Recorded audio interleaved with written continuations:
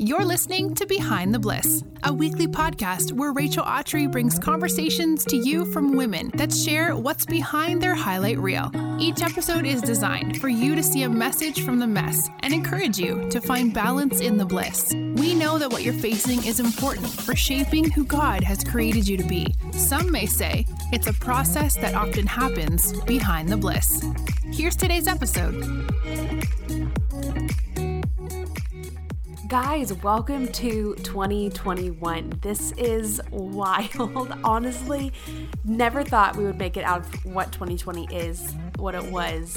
Wow. Well, I'm so excited for the conversation that we have to enter in the new year. And it's going to have to do something with starting over, starting fresh, evaluating your life, and making some changes to hopefully make a difference. Chances are you might have a financial goal on your resolution list. I'm just making a guess. Maybe you don't, and maybe you do. But regardless, today's conversation is for you. We're talking about money makeover. We're discovering why you handle money the way that you do, and what do you do about it once you have discovered and evaluated your behavior. And who better to join this conversation than my girl, Rachel Cruz. She's a New York Times bestselling author. She's got a podcast called The Rachel Cruz Show, where she has more in-depth conversations about the things we are going to chat about today. But her newest book, Know Yourself, Know Your Money, is fantastic, y'all. So regardless if you have a financial goal on your resolution list or not, this book is going to be for you. If 2020 has taught me anything, it's that we don't have as much control over things as I thought that we did. But one of the things that we can have control over, because God has given us the control over it, is our money. Now, hear me say this. He doesn't give us the ownership over our money, but he gives us the opportunity to manage our money. So because I care about you, I am happy to open up the awkward conversations by sharing experiences of my own, because we are all about making you feel more met in your mess, and we are here for you. Let's start off the new year of 2021 with our friend Rachel and a conversation all about money. There's two of us Rachels on the show today. So good. I'm so excited to have you. This is going to be awesome. Yes, thank you for having me. I so appreciate it. I'm really loving this book that we're going to talk about today because it's all about money, which you might be able to agree with me, maybe not. But I feel like money is those weird conversations, especially within the church and amongst women, where we feel like I don't know how to start a conversation about money. I don't know how I even think about money. And so it's super empowering, in my opinion, to be able to have a resource like this that we're going to talk about all today. I'm so excited for it. Well, thank you so much. I'm so glad. Yeah, it is. And money is such an interesting subject. I'm like, it can be so taboo. For some people, it can be very shameful. For others, it's very intimidating for some people. I mean, like, it just carries all this emotion, all this different weight. And so being able to just break it down in a really simple way and give people a new way of viewing it, this new perspective, is a goal of mine and something that I hope helps all of you listening. Yeah, right. I so feel that. Money can be emotional. We'll probably go there. But I want you to introduce yourself to the people that might not know who Rachel Cruz is before we jump into how incredible this book is. Oh, thank you. Yes. Well, I am Rachel Cruz. I'm a financial expert and an author and a speaker and a podcast and show host, and kind of that whole world is where I live. But I love helping people get control of their money. It's one of my passions in life. And I grew up as Dave Ramsey's daughter. So I kind of was in this environment from pretty early on. But when I... You know a thing or two. Yeah, right. Well, it's fascinating because I'm like, my parents did such a great job teaching us how money works, but yet learning from my own experiences and finding my own weaknesses and my own strengths within the subject has been a big part of my story. And I started traveling and speaking with my dad when I was 15. So I found out early on I loved public speaking, which was obviously very different because most people hate public speaking, but I loved it. And then I went to college. And when I went to college, I realized the need for this message, like meeting people my age that had so much credit card debt already and student loans, and I remember thinking at 18 years old, I was like, okay, I don't have all the answers, but I know stuff can be better. Like, this stuff can be better if you do certain things. And so when I graduated from college, I realized this is really what I wanted to do with my life. So I have authored some books. I'll go and speak. The pandemic obviously has changed some of that, but do events and that kind of thing. And I've been married for 11 years now, and I have 3 kids. So I have Amelia, who's 5, Caroline, who's 3, and Charles, who's 1. And just living the mom life while doing some work on the side too. And it's been quite a journey, but I love it. I was about to say, the journey, especially just 2020, all the things, having to reboot, reevaluate, yes. Lots of things, which I think we all find ourselves in those positions, whether it's in our career, families, dreams, goals, financial situations, all of the above. And so I want to talk about this book that you have. That's your latest baby. I feel like after Charlie comes this book. That's right. Know yourself, know your money. And it is fascinating, and it's all about why you handle money the way you do and what do you even do about it. So let's say you've discovered, wow, I'm really unhealthy with my relationship with money. What can you do? And then on the other side, if you feel like you are stellar and you kind of get this, what else can you do?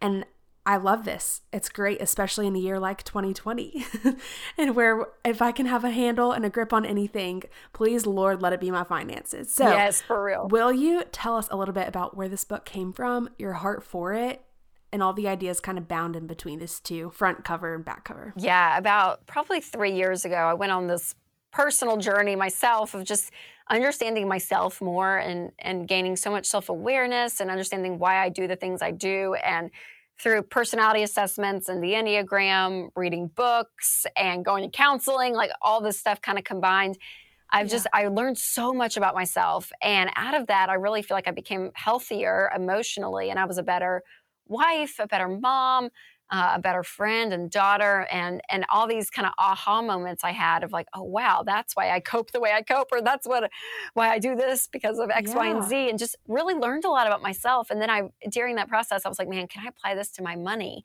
So I started asking myself, okay, why do I handle money the way I do? And it just took me down this black hole of, oh, wow, there's so much here. I was like, I have to write a book on this because I've been for a decade now traveling the country and talking about the how-tos of money, how to budget, how to get out of debt, how to invest, how to give, all of that, because that is important. But personal finance, it's 80% behavior. It's only 20% head knowledge. So understanding the how-to is such a small part of it, but changing your behavior is really how you win long term. And I thought, okay, well, I want to dive into those behaviors. Why do we have the behaviors we have? And it's just been such a fun journey to really help people, because I think, it's not just self-awareness for self-awareness sake, but it really is to use these awakenings, these aha moments you have reading the book to apply it to your life and win with money faster. That's right. Yeah. And we've all been created uniquely, right? So I bet it's fascinating to kind of see how behavior, relationship, even your upbringing all have to do with how you view money, and then therefore where you go from it and what you do with it. And so I find it interesting, even within my own house, I was telling you that my husband and I grew up differently around the subject of money. And it's evident, especially when we're handling tougher conversations about how we're going to use our emergency fund. Let's redistribute our budget and figure things out a little bit differently.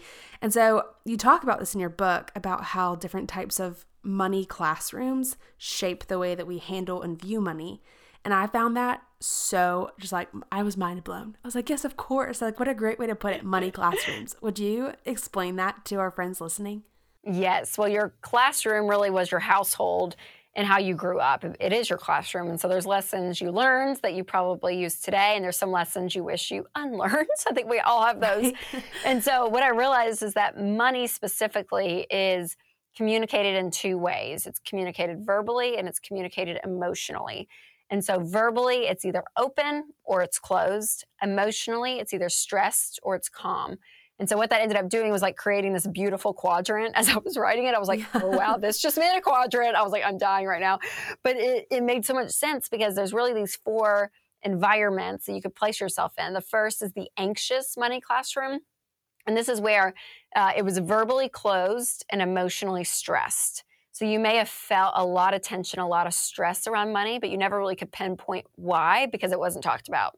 And then the second money classroom is the unstable money classroom. And this is where verbally communication was open, but emotionally it was very, very stressed. So you felt the tension, but you also heard the tension and heard the stress, maybe from fighting. Maybe your parents fought and had the same fight over and over again, or they fought with other family members about money, but like you heard it constantly. There's conflict there. Yeah. And then there's the unaware money classroom. And this is where it was verbally closed, but emotionally calm.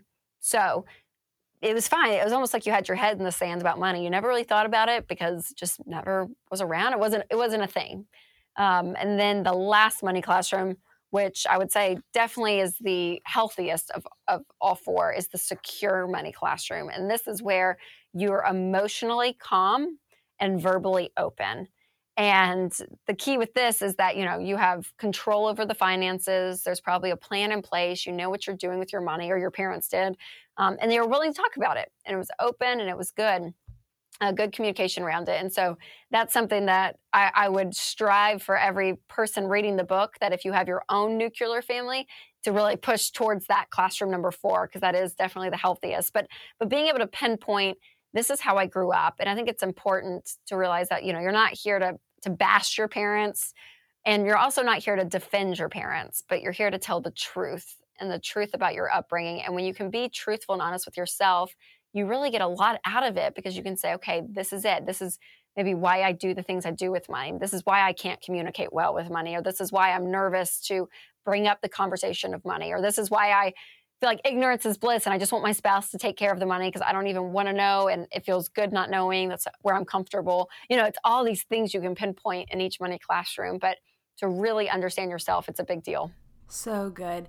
Rachel, do you find like most people almost can see themselves in one specific category? Like, is one more popular to find yourself in than another as you kind of started doing this research? Yeah, someone asked me that in a different interview. And I think that the one that I get the most is the unaware money classroom. Yeah. And I feel like a lot of parents protected their kids from money. And so whether it was a good money situation or a bad one, they really kind of took that responsibility on themselves to be like, we're not going to worry the kids. But which is very noble, but at the same time, they neglected the communication route. So I hear a lot of people talk about the unaware money classroom. Okay, yes, because we talk a lot around here about feeling met in your mess. So I feel that's good. People are like, oh no, like that is why I feel this way, or I don't feel this way about money and XYZ. And it's so fun just to think through, how was I raised? What did I see? What did I learn from what I saw or didn't see? A lot of it too, like you're saying, is so emotionally attached. And I think that's why it's easy for, like, what do they say? The 3 things married couples fight about the most is money, sex, and chores, or something like that. And money is one of them because it's emotional. And I think you talk about this a lot in the book, which I thought was amazing. But as we're talking through like protection and security and all these things that money can give us, it's starting to obviously become attached to fear as well, a part of our relationship with money. So if, money can provide us protection, well, what about when it can't provide us protection? Am I now afraid? Am I, making fear-based decisions? And so I want to talk about how these different types of fear can also change the experiences that we have with our money. Yeah, that's a great question. Yeah, fear, it's an interesting subject because I went in kind of like, okay, yeah, fear is bad. But I was talking to Dr. Chip Dodd, and he was one of the first ones that said, no, fear is actually a gift. It's literally your body's response that it's in need of something. And I thought that's so good. Like if a bear's coming at you, the fear of running away is not a bad thing. Like, yes, that's run, right. And so if you have a money fear, like try to put words to it, figure it out. When it passes over into anxiety, then that gets unhealthy, right? Scripture's clear, don't be anxious about anything. So the anxiety part, I'm not a proponent for. But if you do have a money fear, ask yourself the questions why and what you can do. So one top money fear, specifically around women, is the lack of security. And that's kind of the question, if something happens, am I going to be okay? Because sadly, 78% of Americans live paycheck to paycheck. 40% of Americans can't cover a $400 emergency in cash. So the state financially of where people are, they're not secure when it comes to money. And so that fear can be very real. So if you have that fear, say, okay, what can I use this fear to motivate me to make really wise wiser decisions with my money. So maybe it is, hey, I'm going to stop going into debt. Hey, I'm actually going to get out of debt, create a plan and get completely out of debt. I'm going to save up an emergency fund and have money in the bank. Scripture says in the house of the wise, there are stores of choice food and oil. A foolish man devours all he has. So there is wisdom in having some money saved up, and you want to take care of your own household first. So let that fear, if that's one of your fears, let that motivate you to do something good. So that was an interesting part. I write about 6 different money fears that I see a lot, some common themes. And again, not letting it get anxious. I don't want it to get into that camp, but letting it be a tool, a motivator to maybe change some habits that you've been doing so that you can win with money ultimately. So, what I believe is that you can be extremely generous, change your family tree, and let money be a tool in your life, not to rule over you, but to let it create a life that you want and a life that God has for you. That's good. Yeah. I think especially with just what 2020 has been. Yes. I feel like even as it comes out of my mouth, I'm like, oof, cringing. I can imagine lots of people are having to reassess and reevaluate money, period. Like whether it's budget because they lost a job, whether it's their emergency savings because it's depleted. I just feel like a lot of people are living that scared lifestyle because if I have learned anything personally from 2020, it's that I don't have control like I thought I did. Mm-hmm. And it has totally reshifted my mindset of how I view the Lord and my dependency on him, but then also how, honestly, stewardship, which steps on people's toes. Like, how am I handling the things that I've been given when I can't have control of anything else? And money is one of those. And I think that that's why I would want people listening to hear that we're not just talking about money because Rachel and I want you to have your dream career, your dream life, like send your kids to whatever college they want to, like that's all amazing. But the root of this, it's like a heart issue. And I think how we handle money obviously tells us a lot about how we view God too. Yes, absolutely. Have you found that to be true in your own spiritual life? Oh, for sure. And I think, the word stewardship, like you said, I think is a really important spiritual practice to take from our head to really our hearts. Because when you look at stewardship, it's the word manager. We are managing our money for God. We don't own it. We are managing it for him. And when you don't have ownership over something, you're able to live with an open hand. That if something happens and it does all get taken away because a pandemic hits or, you do lose your job or something, that open hand is there. And you're like, you know what, God, whatever you place in this hand, I'm going to do and be diligent. You reap what you sow. So there's a level of work that I will put in here to be diligent in this life. But whatever is handed to me, God, like I don't own it. It's mine. And there's a level of spiritual release you can have with that.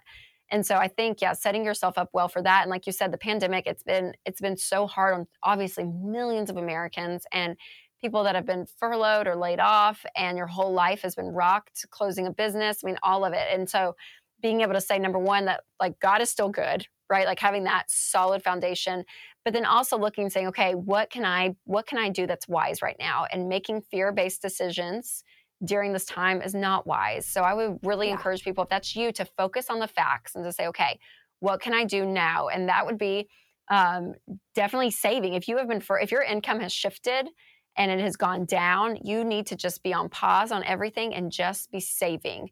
Save at this point and taking care of your 4 walls. It's food, shelter, utilities, and transportation. That's all you need to focus on. And then if you can stay current on your debt and not get behind, do that next for sure. And go down the budget list. But like you said, don't let that fear drive those decisions. Let those fears say, okay, what are things I need to put in place to be wise during this time? Yeah.